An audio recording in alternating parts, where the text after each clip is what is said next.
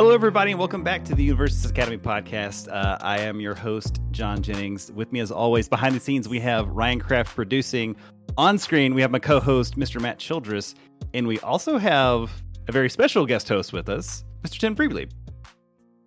Hi, Tim. How's it going, man?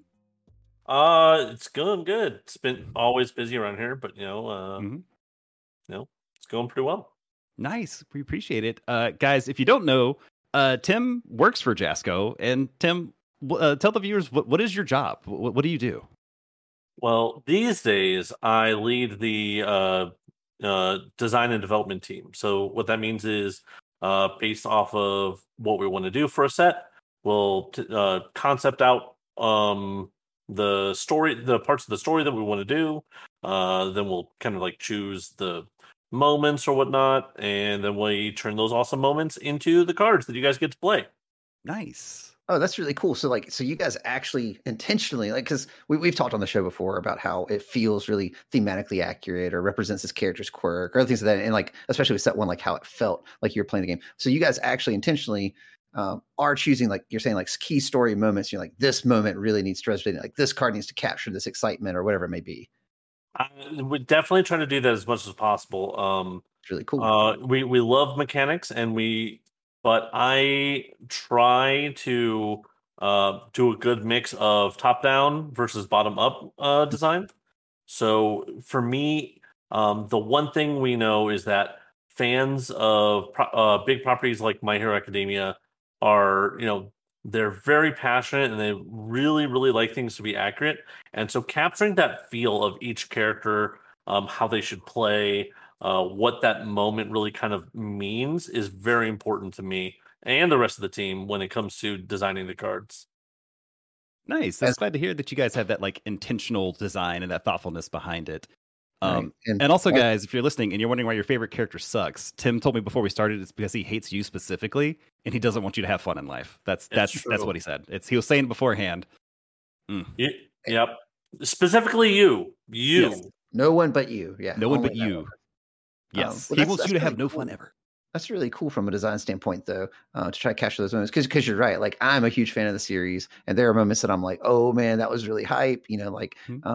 And I would say mission accomplished so far, man, because as anyone who listens, I always geek out over the art. Like it's just a throwaway line that, oh yeah, the art's great on this one. And Matt always loves the art, but even further, a lot of the characters and how they feel and how they play does feel like you're actually, they're distinctly different from one another, but also that they represent their character in the way that they are in the anime. So keep up the good work there, man. I'm enjoying it.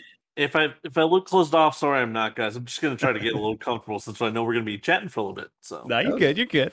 On Matt's point, like to the themes, everything like that as well. I will say, props to it's one card in set 2 that I think captures this almost better than any other card release, and it's Back Alley Haymaker. Like the picture is amazing, the art's amazing, like the action is amazing. That card feels great to play. Like I never feel bad playing that card, right? And it's like, it's so in tune with the episode, like that moment in the show when you're like, oh my God, they're about to kill Ida. They're just going to kill him. And then out of nowhere, here comes Deku to save the day, right? Like, it's so, like, it's, I love it. Your boy shows up and he's like, I got you, dog. I'm a hero too. Yeah, like that was like, I'm sure there's other stuff that I'm overlooking, but that one like really sticks out in my mind. I can get on board with that. Yeah. I love all the things about that card as well. Well, if you guys don't know, there was a little bit of news today. I waited to date the episode for a little bit, Matt, so you can't. I waited at least like 5 minutes. We made it a solid like 3 to 5 minutes. Yeah, we got through a few topics before I dated the episode.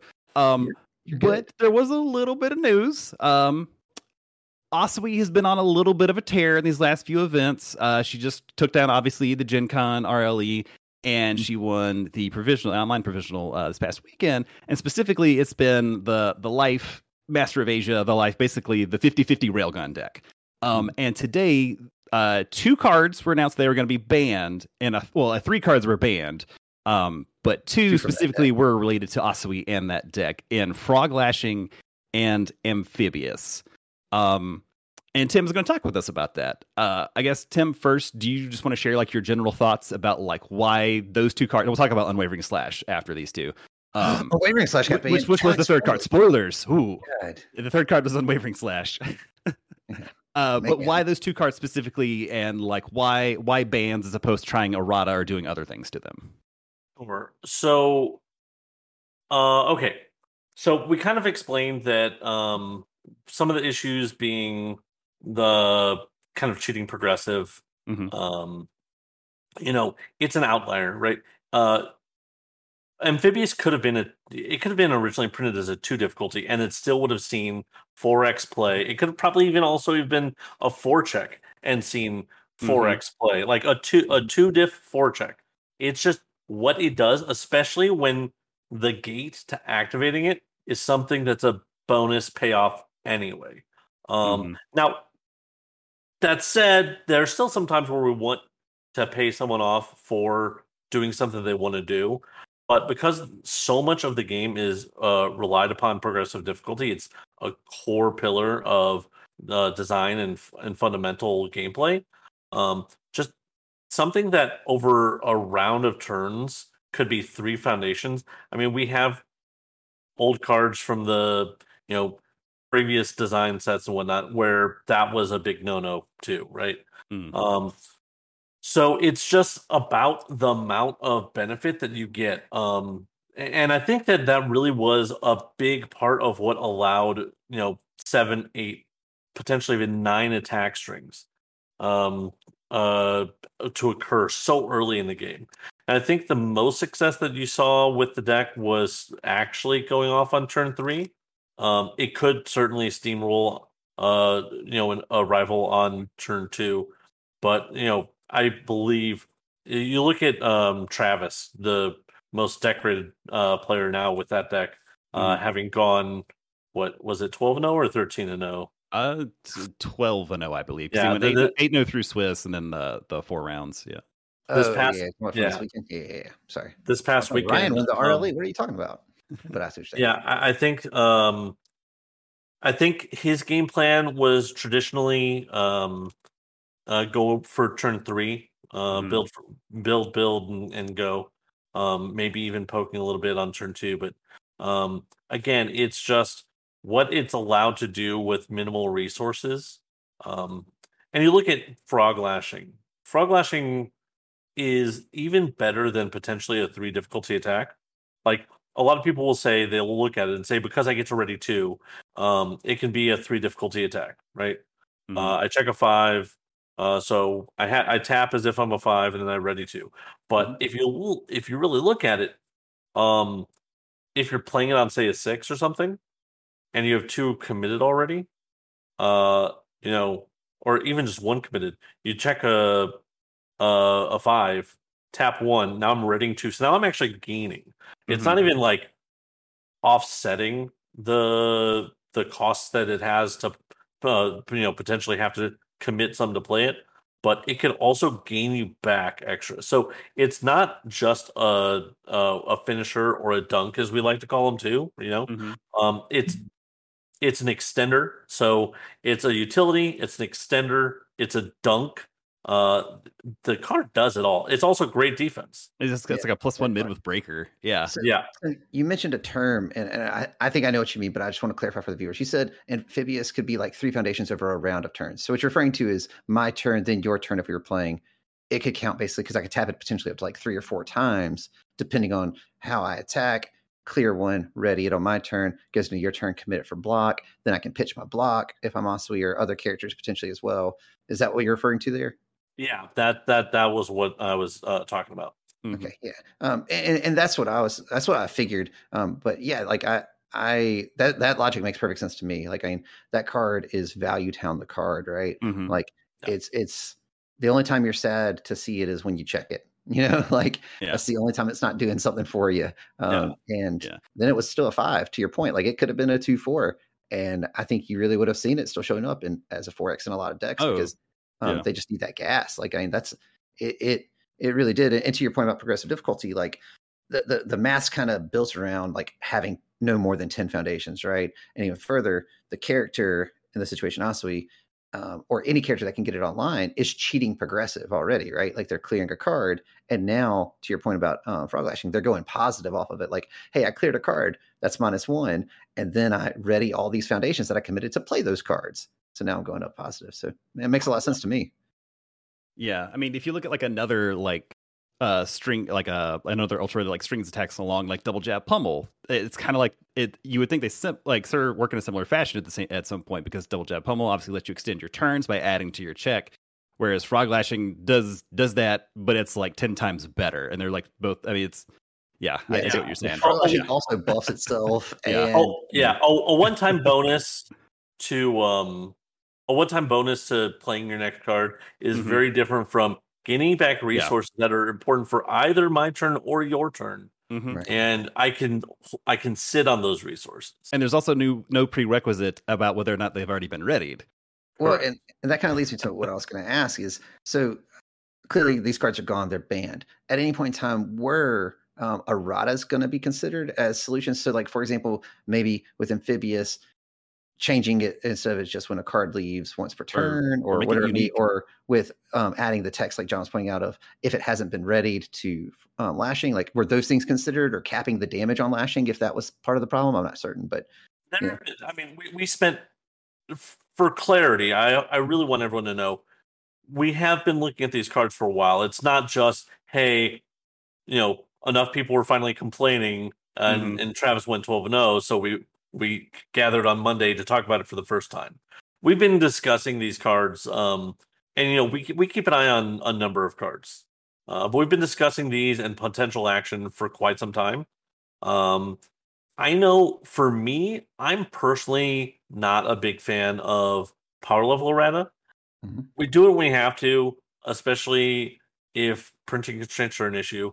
I also don't even necessarily personally really love something like an MRP. We've done that in the past as well. When it comes to errata, I'm not a huge fan of power level errata. I think clarifying errata where you don't actually have to have the text, but the errata is telling you like, hey, this is what we intended with the text. It was a little ambiguous. You kind of didn't get it before. But with power level errata, you see a card, you might forget that it's been changed or something. Maybe you're playing across the table from someone where they play a card that's been errated with a power level errata, and they forgot and you forgot, so you can't even catch them and say, hey, no, or maybe there's an added gate and you don't think about it and are like, oh, you shouldn't have been able to play this, but you did, or you should have been able to do this because it's been errated to do an extra thing, but it's just, again, the onus to a degree is on a player to know what their cards do, but it's just, and then if you have multiple, if you errata a card and then print a new version of it with the new text, there's a dissonance. The cards aren't the same. So it's, hey, what if someone has one of each copy in their deck? And now that's a mind game, and it's just kind of a big, the real one. Who knows? kind of a big mess. And I think I'm a little bit more in favor of if we like a card, but it's just too much, maybe we can ban this one, do a spiritual successor to that card. I don't know. I'm not saying this is going to happen, but if in high end fantasy land, let's say we really like the idea of a finishing type move instead of frog lashing, maybe it'd be swimming frog. Oh, so I don't know. It's not quite swimming bird, but it's not quite frog lashing either. It's somewhere in between. Yeah. So again, this is totally I'm hypothetically speaking. Yeah, don't read anything into this at all. Yeah, no. I would just rather do a new card with similar abilities that's a spiritual successor, rather than ban and MRP or most recent printing a card just because. Again, you have that issue. It's the same reason why we don't ever errata stats on a card, because like Okay. Oh yeah. changing Oh my god. changing the difficulty Ugh. or in numbers, that is like the instinctual thing. Like I have some cards. Like if Mhm. we took if we took like Master Chaos and said, hey, we errated this. This is now a 4 difficulty, but you have to play with it with the printed 5. Mm-hmm. Good luck. Yeah, Yeah. that sounds terrible. And Yeah. like I don't I would give most people the benefit of the doubt that they are not going to try to maybe put in different copies of it to try to intentionally trip up people. But it definitely opens the door for that type of play for people who are we'll call them angle shooters, trying to get every possible advantage they can get, right? And it feels kind of icky. And that's the other problem is like we don't assume everyone's going to want to angle shoot, Yeah. but like But people will. People are gonna. Someone's people- gonna. how do you just wait until that one person who does? Like Right. you want to set precautions so that nobody even has that chance.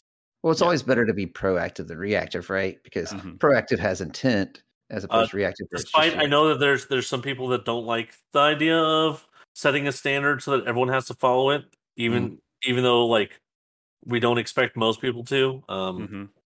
But that's not what you guys asked me to talk about. Oh yeah, no, that's a whole that's a whole different thing. right. Yeah, Yeah, I totally agree with your points. I think those are really valid points about the differences between banning and errata-ing cards, right? Like I've played card games before where there were erratas, and it did get very confusing, especially the longer you play the game, because then you get further removed from it. Like if you guys had just say errata, Frog Lashing right now, then we can probably remember it because there's only 2 sets, right? Set 3 is coming out sometime in the future, not too long, hopefully.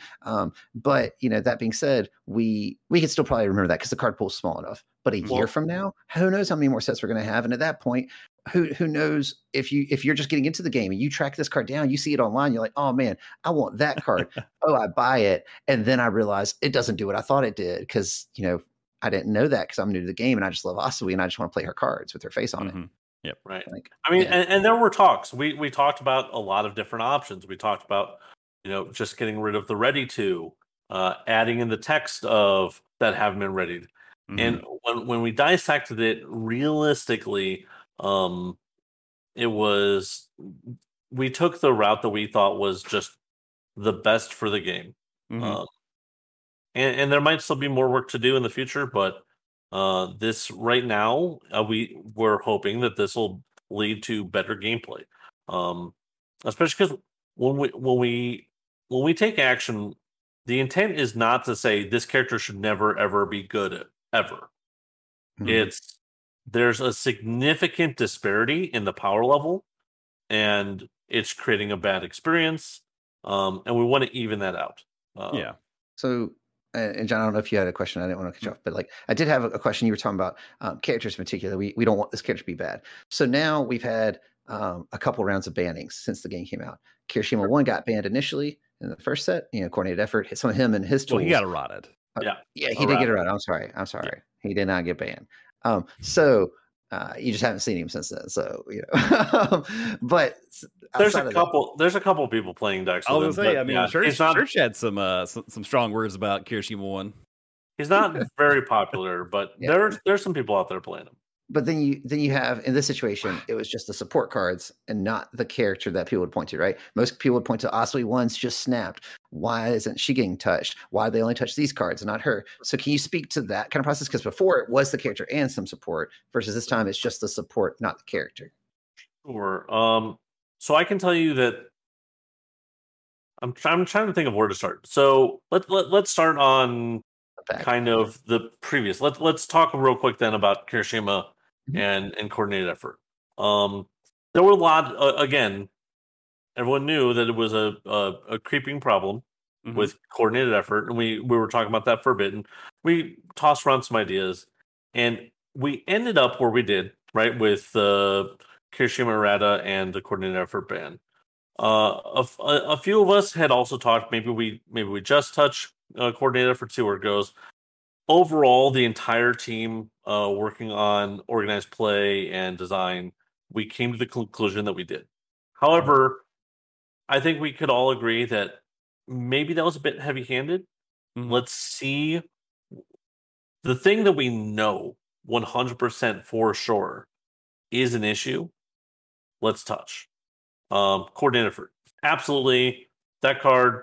Again, we provided the data back then. It was in that percentage of decks that were on symbol. It was majority of every deck running it was running it at 4x, despite the fact that it being a 3 difficulty unique foundation. Yeah, right? A 3 diff unique that people are 4xing is insane. We looked at it. That card 100% needed to be banned. Then came the question of, do we also touch Kirishima and or not? We took one route. I think that looking back, even if it ended up like, we're kind of willing to eat our own words and see, but I think that to a degree, especially because Kirishima 2 was not out at the time, like banning or even effectively banning a character really hurts. Let me go back and say, anytime we ban a card, unfortunately, that's a failure on our part, and we'll state that over and over again. That is never our intention. We don't ever want to have to touch a card. We want to get things right the first time. We're all human. That mistakes happen. Well, it's even if it's not a mistake, it's just you don't know. Like, there's no way you can simulate the meta to that degree, right? Like, you can theorize, you can craft, and you can look at and have whatever design elements you guys have. But like, I would argue, I don't think I've ever played a card game that doesn't have bans or radas or something at some point. It happens. I would say even Magic, just as long as you're not hitting like Yu-Gi-Oh territory, like I think we're good, right? Like that's the gold standard. Just don't be Yu-Gi-Oh with banning cards. So. Well, thanks. So I think and every card, especially characters, every card or even every character, is somebody's favorite, right? Yeah, for sure. That's what I was gonna say, right? Like, because I see a lot of people saying like, "Oh, you should have just banned her. You should have just banned her." And it's like, well, I get that that's like your gut emotional response. But like, you got to think about it from the majority of people playing the game. It's going to be someone who's cracking open a pack, looking for the first time, like, oh my god, Asui's my favorite character. I got her. And then you're like, oh, I want to go build a deck. And the first thing you look up is, oh, I can't play her. This character's banned. That feels really, really bad. Now, the counter that I've heard a bit today is that Asui 2 still exists. Yeah, okay. The problem with that is you go to play and then someone tells you, oh, you're playing the bad character. Yeah. Well, that also feels bad, right? It does. So I do think that Asui 1 is still very, very strong. And might, again, as we said, might be too strong. Yeah. We acknowledge that. But we don't want to recreate the same situation that we did with Kirishima. And so we're kind of taking a measured or gradual approach with this. Hey, let's touch the things that we know are a problem. See how it evens out. If there's still action to be, if we're wrong, then we'll still touch her. Then we'll ban her. Well, to your point, sorry to interrupt, but to your point about, that Lashing and Amphibious, those were showing up in more than just Asui. They were showing up in lots of technical symbols. Yeah. And those cards are just money. Like, I'm sure you guys have the data. If you pull the deck list for those symbols, most of the decks that are running those cards are running them at 4Xs. And most of the decks that are running those symbols are running those cards as well. So to your point, it's not like the entire top 16 of any event has been all Asui or anything like that, right? Like Kirishima 1 in set 1 in those first events was literally at times there was at least one off of every symbol in one of them in the top 8 the first provisional top 4 they had it was 4 Kirishimas and one of each symbol, and I think like 2 goods or 2 voids or something. So like I do think there, to your point, there is a difference here in the amount of power of these characters as well. Both are very good. I don't think anyone would deny that. Both have been very competitive the entire time they've been in the meta. It's just the meta has grown and adapted, and I think that's what's about to happen as well. Like, people can cry for her to be banned, and maybe, like you said, maybe it ends up being the case. But in the meantime, I feel like you guys hit her pretty hard. Like she's going to be hamstrung. And let's talk real quick about some of the community suggested fixes to her. Sure. Because I think that leads into kind of like understanding our rationale and our So some people are saying make her twice per turn. Mm-hmm. Right? That's a thought that I had as well. Like maybe you try this, see how it works or something. Maybe test it and see how it goes. But then when you go through the big turns that she has, Mm-hmm. and we do the math, a lot of these are starting off with a Crone Frog, right? So you have, if you limit it to twice per turn, at the point at which she's starting to feel any amount of change is attack 5 or 6. Okay. Right. So let's say Crone Frog. Let's say we only have one Crone Frog. Crone Frog, attack. So we on the third attack we clear the first. On the fourth attack we clear the second. Now on the fifth attack is the first time where we have +1 progressive. Right. Mm-hmm. So at that point where you're already so deep into a turn, it's not moving the needle much, especially if it's only a 6 or 7 attack turn. So get +2 progressive. The needle's not actually, and you're probably, if you are failing any of those checks, Frog Lashing or Amphibious is readying it up. That's what I was about to say. I was like, and then these cards just raid themselves anyway. So what's the point? The critical mass of low difficulty plus the re-readies from those 2 cards are making the twice per turn ineffective, realistically. I mean, what it does is it says instead of 9 attacks in turn, you're playing 8. Okay, sure. Yeah. Sure. Yeah. Sure, That's still going to kill understandable. most people, right? Yeah. Yeah. Now, some other people are saying make everything once per turn. Well, if you do once per turn, if somebody gets the character, doesn't have access to the promos or whatnot, that character's kind of dead. Like it might be over nerfing. It's very odd, right? You don't make her playing the defense is a cool extra bonus. I do think it's very good.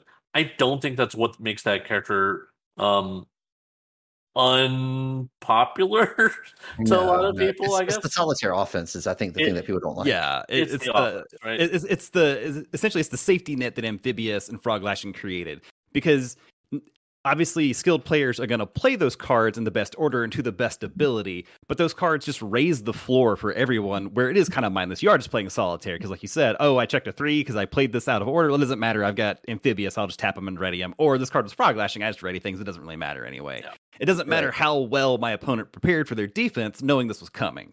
Yeah, I mean, I can speak to that, to your point, John. Like, I played that exact deck at Gen Con, and I played it in one of the provisionals, and I went 5-1-1, and my one loss was, to a Nomu that turn 2'd me, right? Just he went first, and he popped off. Right? He killed you on turn 2. Yeah, he's broke. And then I played it in the RLE, and the only losses that I had until the very end of it were the mirror matchup where they went first, and one of them being the eventual champion. Yeah, exactly. And the other one was a win and in, just like I was in the final Daniel round. Nelson, who is a very good player, top tier player. Yeah. And then I lost, to Kirishima 2, playing against David, but that's neither here nor there. Point being, that deck, it's too consistent. Like that's what I've been trying to preach. And I think you guys really honed in on what made it too consistent. Like it's going to have a much harder time killing now, because they're not going to have a attack that has no damage cap on it. That's just going to come across for 9+ damage. And it's not going to be able to sit here and play offense and defense with only a handful of foundations, because Amphibious is gone and it can't ready up. Like there were many a time where I'd block, commit out my Amphibiouses, pitch the block. It's a frog kick. You ready up something that can't be ready. Then you ready your Amphibious and your whole board's ready, because then you flip the one thing that wasn't to ready your character. And you're like, cool, I have 5 more things back up. You're going to hit me now? Nah, you're not going to hit me. Yep. So. I will also say, this is not associated with him. This is all me for all the haters out there. I will say, because a lot of people I think that feel like you shouldn't be able to kill people on turn 2, or like you shouldn't be able to do those types of things. And I will say, like, I think it is also necessary to have a character like Asui who puts that threat on the Grey Wall decks, right? Like that's, without Asui, you're going to have like the Momo life deck that just blocks everything, and you're never going to have any fun because Momo's just going to say, I deny you doing everything. Asui puts the fear in that player that, like, I have to be ready that Asui, if she doesn't kill me on turn 2, she's just going to grind me down so far and keep me on my back foot, I can't ever actually recover. And those characters are important in the game too. You just hit another factor in, and I don't know if we spoke on this, but we thought that kind of doing those limitations, the suggested of twice per turn, that really what that does is that is ineffective against the early game, but it would have really hindered the late game being able to break through that wall, right? Walls should exist. Being able to play defensive, really tight defensive games, I love. That's some of my favorite version of this game. I mean, look at Keenan's Kamui Woods deck from the weekend. Like that was super tight defense.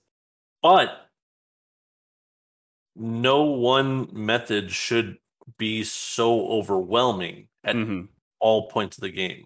Yeah. So allowing a deck like Asui to be able to scale into that late game and say, hey, I didn't come at you turn 2. I could have, but I didn't come at you turn 2. I have a whole bunch of things unflipped, and I have a lot of draw power and a lot of attacks. Okay, I don't have to just give up and worry that I cannot get through your defense. I can try to crack, even if you have 5 or 6 attacks in hand or cards in hand, because we've all been there, right? You've all been at a point in the game. It's turn 9 or 10. Someone has built well into deadlock, or even if they haven't, they've got their tools to survive, anything you can throw at them. But that ability to switch gears and go in late game, I think, is important. Absolutely. There was another card that was banned, switching gears a little bit here, to Unwavering Slash. And I think this one caught a lot of people off guard, except maybe Tim Keefe, because I watched his video this morning and he specifically mentioned Unwavering Slash. And I don't know if he might be a mind reader or some kind of warlock, but I'm watching you, Tim Keefe. I'm watching you. No, literally, he's watching you. So I'm watching you. You're playing Final Fantasy 14, I think, probably on my Discord here. But yeah, Unwavering Slash. What? Explain, if you will, please. Well, enlighten. So I think that plenty of people actually did have their eye on Unwavering Slash. I have my thoughts, but especially, I think that it's been pretty popular on air with Stadium, Sports Festival Stadium. The Stadium. A lot of people slamming that into play. I was expecting more terrains to be out by now. I'll be honest. That said, because right now you mentioned that because terrains, they still function. It is a keyword, right? Yeah, you can only one for both players can be in play at any correct. So the idea with terrains, for anyone who's not familiar, is that they're actually locations where your characters are.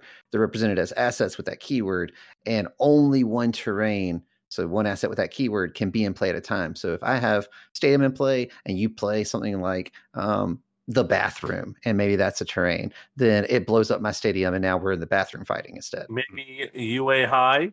Oh, okay. I mean, that's never where we were in this My Hero game. I can't promise. I just think that that's a possibility. Okay. Possibly the beach where he trains. I'm not saying that that's coming out, but that is that's a viable idea. Seems crazy. Seems like Tim just said Universe's Academy is going to be an asset in the game, guys. That's what I just heard. I don't know, but well, we did win a teams event. I say we. I wasn't there, but So the value that you got off of it, previously, don't get me wrong, set 1 assets are very good. Quick creation, earphone jack, cape. Well, you can't play cape with Unwavering Slash, but. Right. Well, no, you can't. Yeah, it doesn't. It has life, but it's Momo. So, it's very good to get you that tool that you need. But that's the other thing is it's very good at circumventing having to play cards.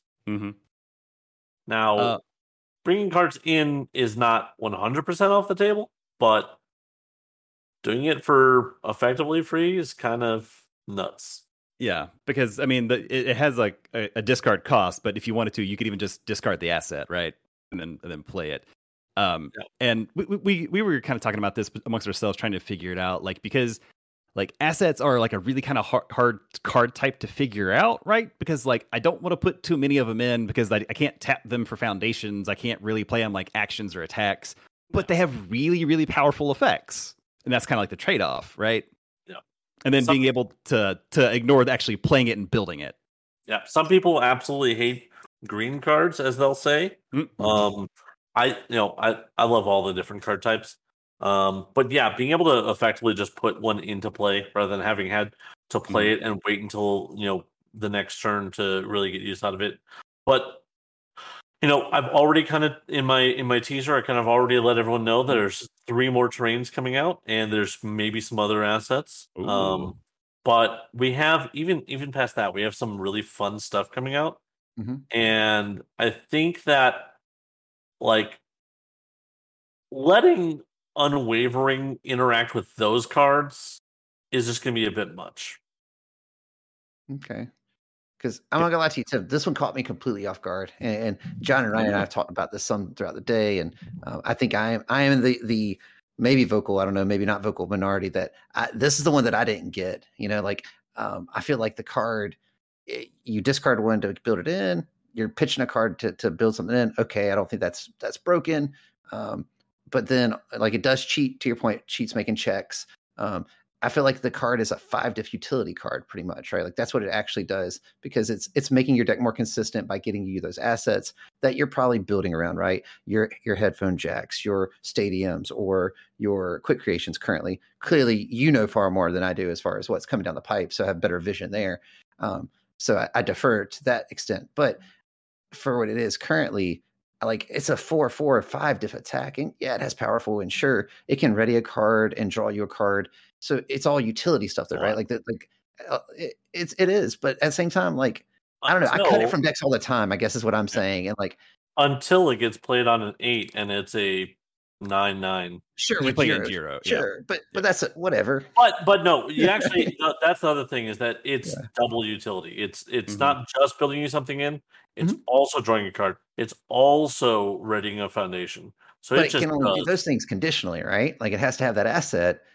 But that's the whole point, though. Is you're discarding. Is you're getting the asset. I guess also, I guess one thing for me is like, is it denies your opponent really an ability to interact with you playing the asset, right?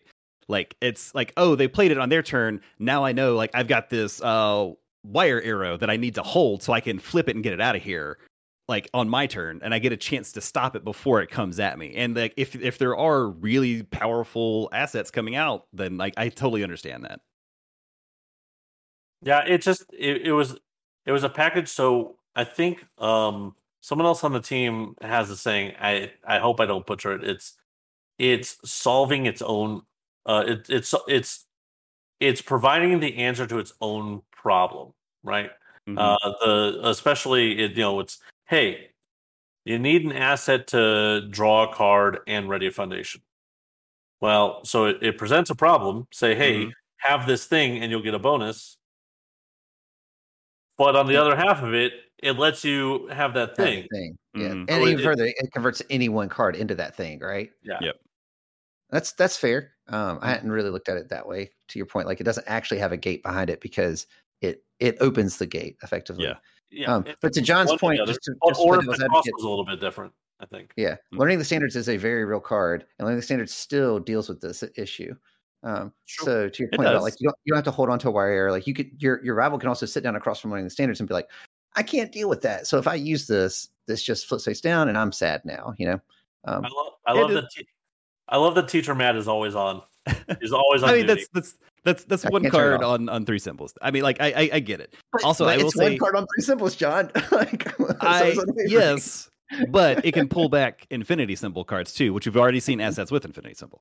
Yeah. I will also say I love assets. My favorite deck ever was Death Adon, and I loved me some Legendary Blade. Oh my god, card was great. See, I am in the other camp. So the irony here is that I actually am one of those people. I don't really love assets. Like I'll run them in a deck if I have to. The other further irony there is that my card was an asset, so I ran it. But I definitely love having like asset answers because decks that normally run assets really rely on them. Like they really want that asset to put them over the top to really accelerate their game plan because, to your point, they are strong effects.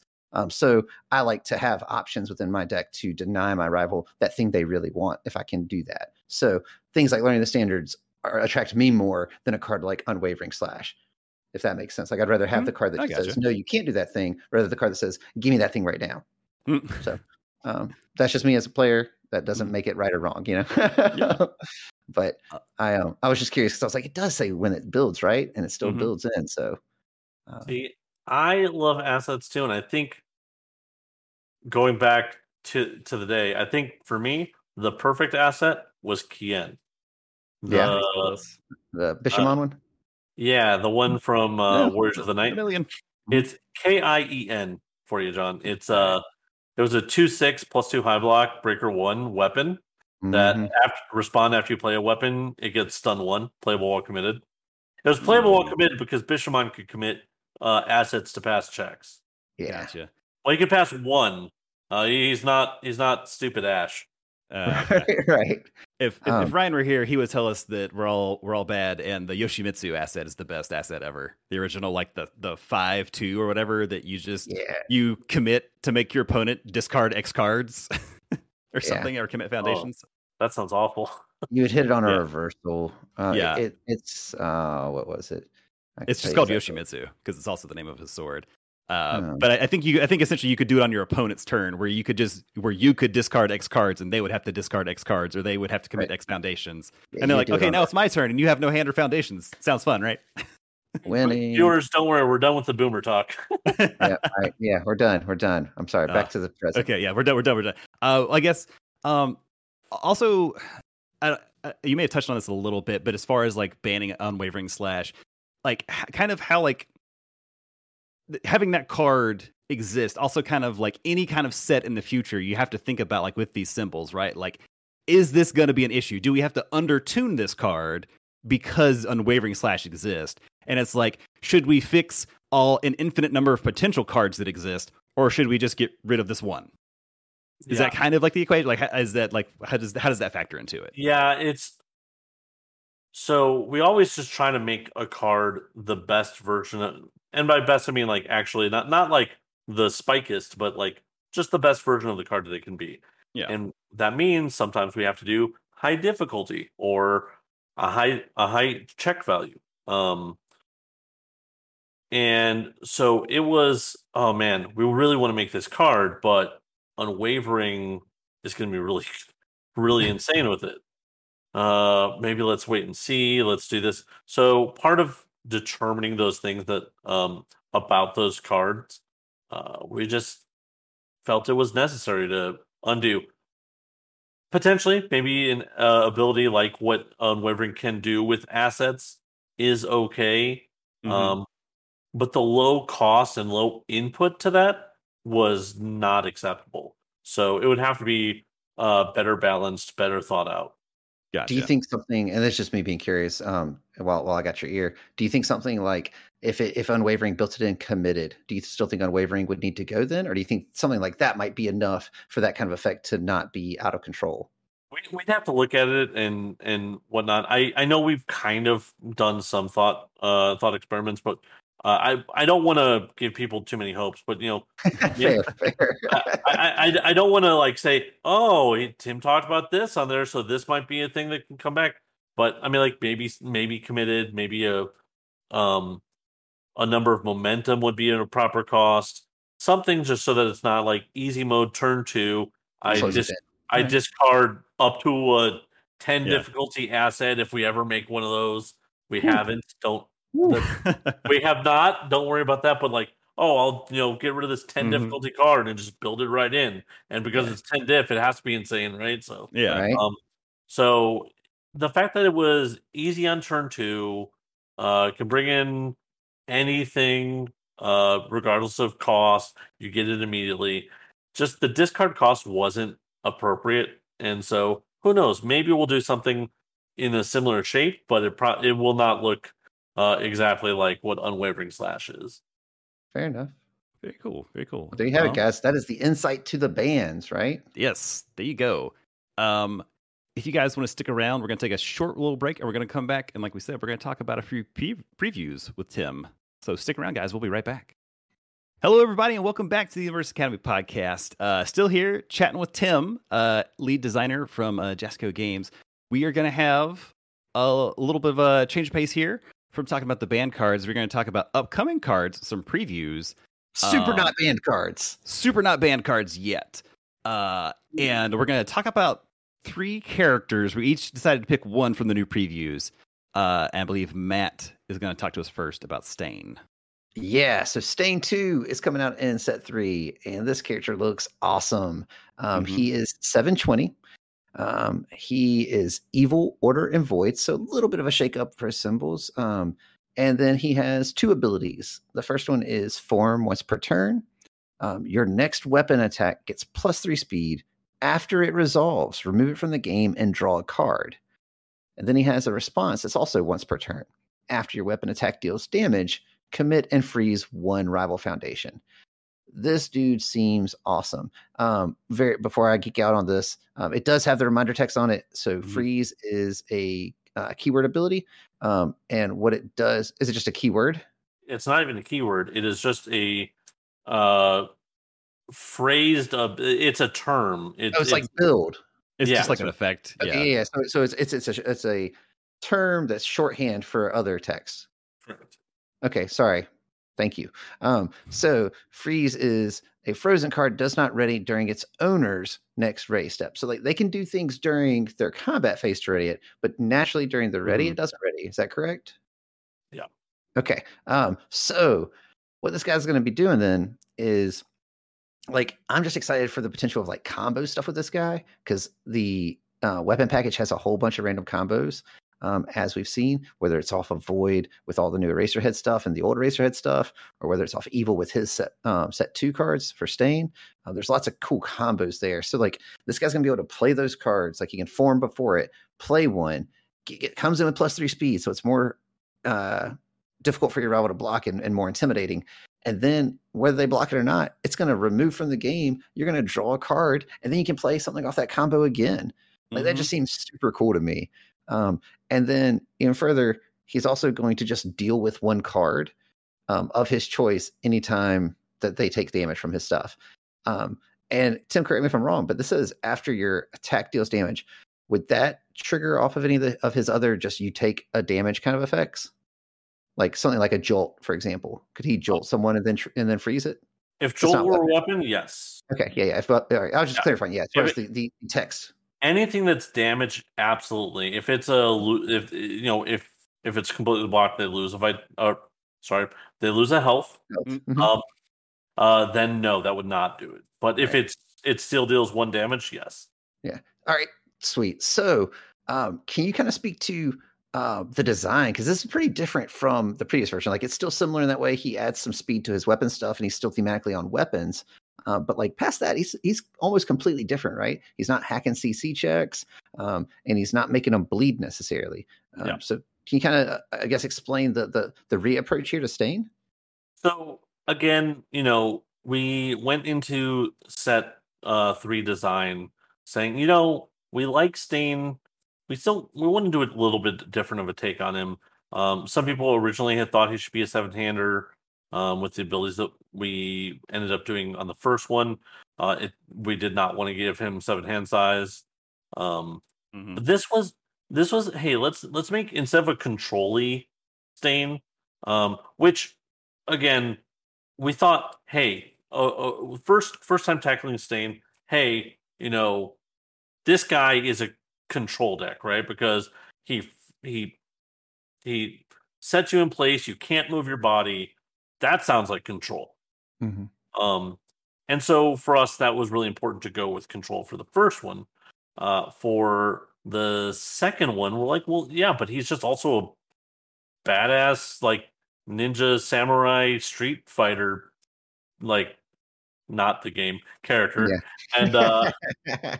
And we just, what about a really cool aggro Stain? So,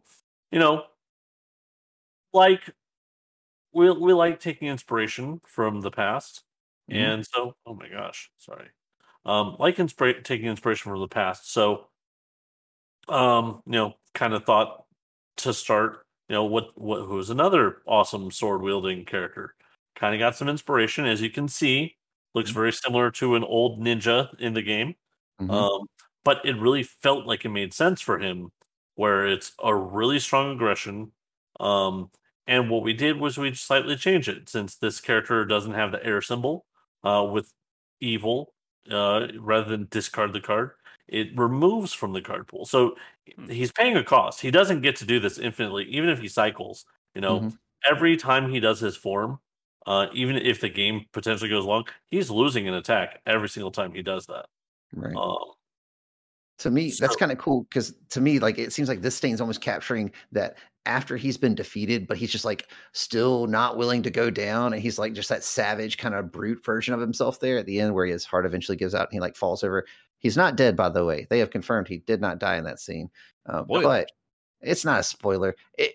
They take him away. Like, he's still alive when they take him away, and I think they even throw away a line saying that his heart. I think they do. Yeah.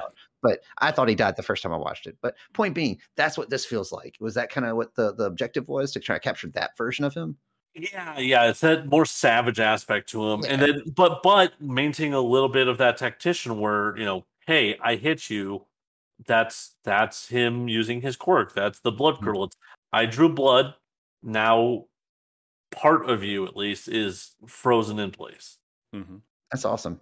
I'm really excited for this character. I love 7-hand size aggro decks anyway, so this is right up my alley. So I'm definitely going to be exploring this character. Nice. I am really excited by the principal of UA Academy, Nezu. So Nezu was previewed recently. Nezu is a 6/26. He's all Chaos Order. Response: after your rival draws one or more cards during the combat phase due to a non-character effect, draw one card, enhance once per turn, discard one card, add one card from your discard pile to your hand with difficulty matching the discarded card, and we have enhance once per game. Look at your rival's hand. I love the idea of this character. I think it's really cool, especially like we were just talking about it last night in our Discord. I keep looking at Chaos decks, and I'm like, man, but card draw is such a crutch for me. I want to have all my decks have card draw, and Chaos kind of it has more like card recursion than like just straight card draw per se. But I love this because it's a lot of people do complain like, oh, well, my opponent just keeps drawing cards, and it's like, well, now here, if that bugs you, here's Nezu, and you can say like, oh, you want to keep drawing cards? I get to draw a bunch of cards now too. And just like the adaptability, the malleability of the discard one card to pull back something. It's like, oh, he has blood curdle symbols. Blood curdle sure is a 4 difficulty card. I can pitch this blood curdle, pull back an attack, because I don't need blood curdle because I don't care about your character or whatever. And like, that's just once per turn. That's once per your turn. turn and theirs. That's crazy good. Yeah. Or oh, you played this high block or this high attack. Well, this is a low block. I'm gonna pitch it out, get a high block. All right, we're good. Like I love that type of design. And then obviously the once per game to like also go ahead and open it up. Let me see what you got. Let me see what you're working with over here. So I can then discard this card I don't need because you can definitely block it and pull back an attack you can't block. Right. So John, I just got to ask, do you know Principal Nezu's actual quirk in the show? I don't. We're almost toward the end of season 5, and they may have said it at some point. I don't remember. It's like in season 2, around like the back half of season 2 or so. It's like when he because he comes out in like the giant thing and he's like wrecking stuff or whatever. I think when the President Mike does his little rundown, but I can't remember what it is. Tim, tell us what it is, because there's a really cool. The reason he has that final ability, I feel like, is exclusively because of his quirk.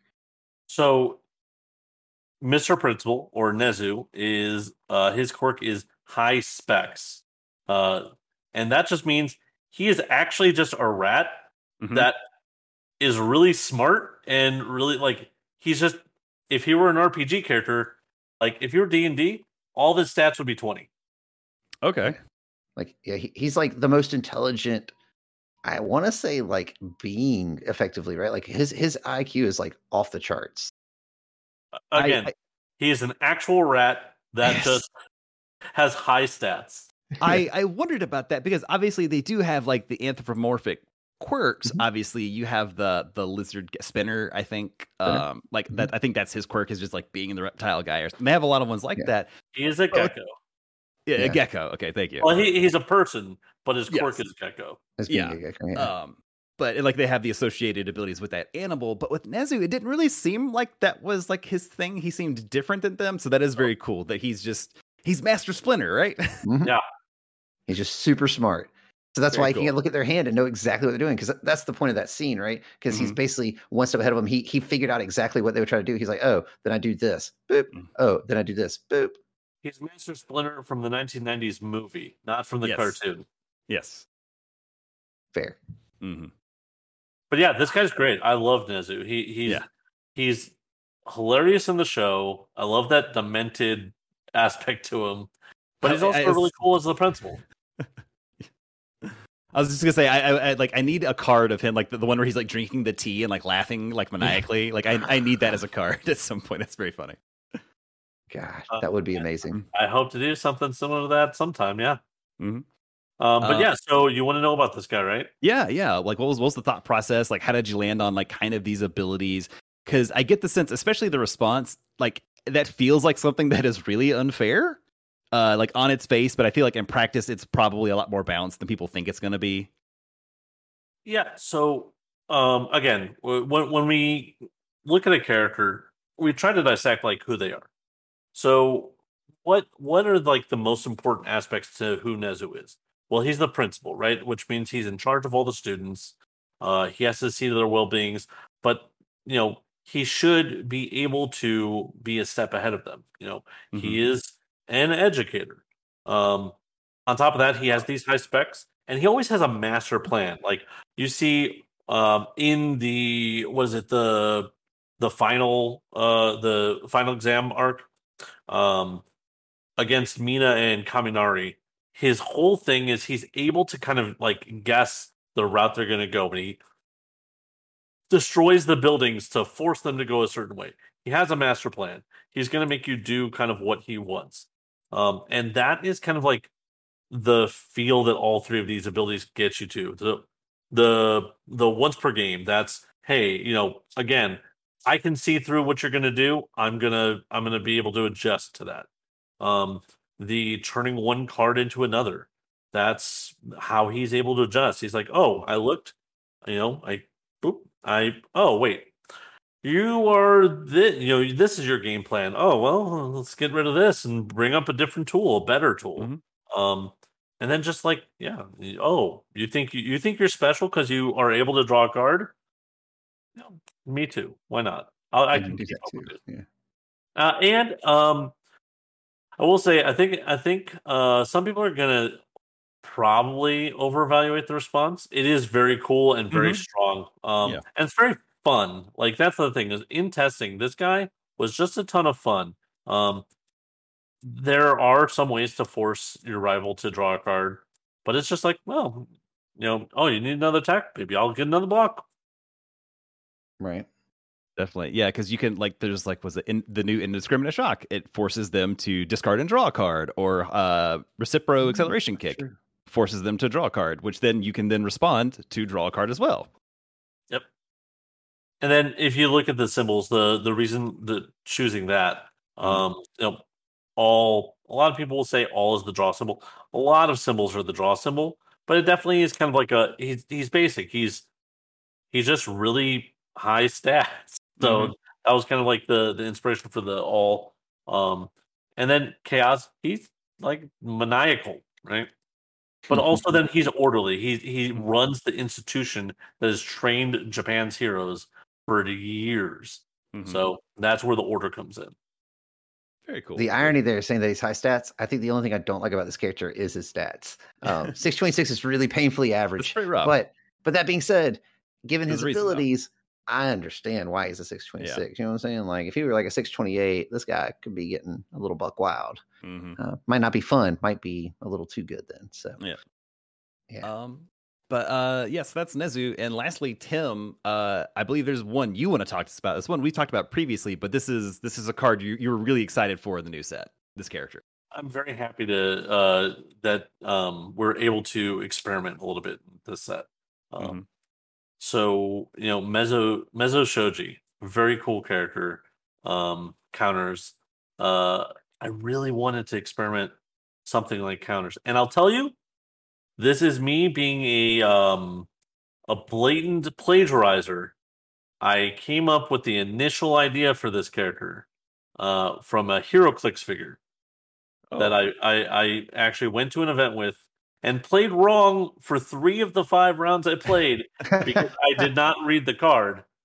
But that was a Doctor Octopus HeroClix figure, and it inspired me. I think that you know, we're breaking new ground with the game right now, and part of that is expanding kind of our comfort zone. So I really, really wanted to experiment with something like a character that dealt with counters.